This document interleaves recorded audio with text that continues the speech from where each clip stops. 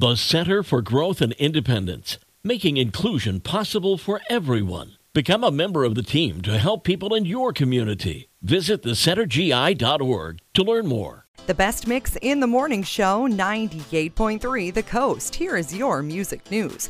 Peloton is now no longer offering Kanye West songs during their classes.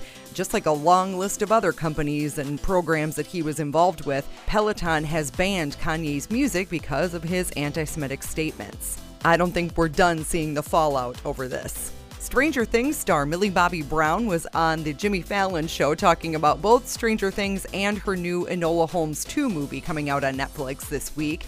But she was talking to Jimmy about the fact that she and Mariah Carey are besties. Does Mimi ever text you? We text today.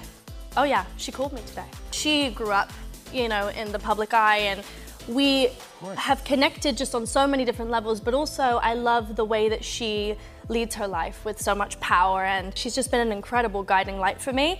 I go over to her house and I'll be like eating dinner and she'll come around and she'll be like, I'd be like, no, for real? No, it's a real thing. She does it when we're eating Chinese food. To be a fly on the wall. I want to hang out with them. Maybe a trio? I need to make some calls. And Justin Bieber and Shawn Mendes both called off their world concert tours recently due to health reasons, and now they're going to church together. They were seen going to a church service in Los Angeles together last week.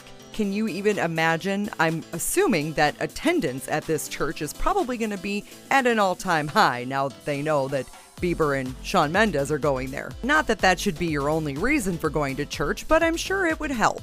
That's your music news. Billy Joel, Toni Braxton, and Uncle Kracker coming up on the best mix in the morning show, 98.3 The Coast.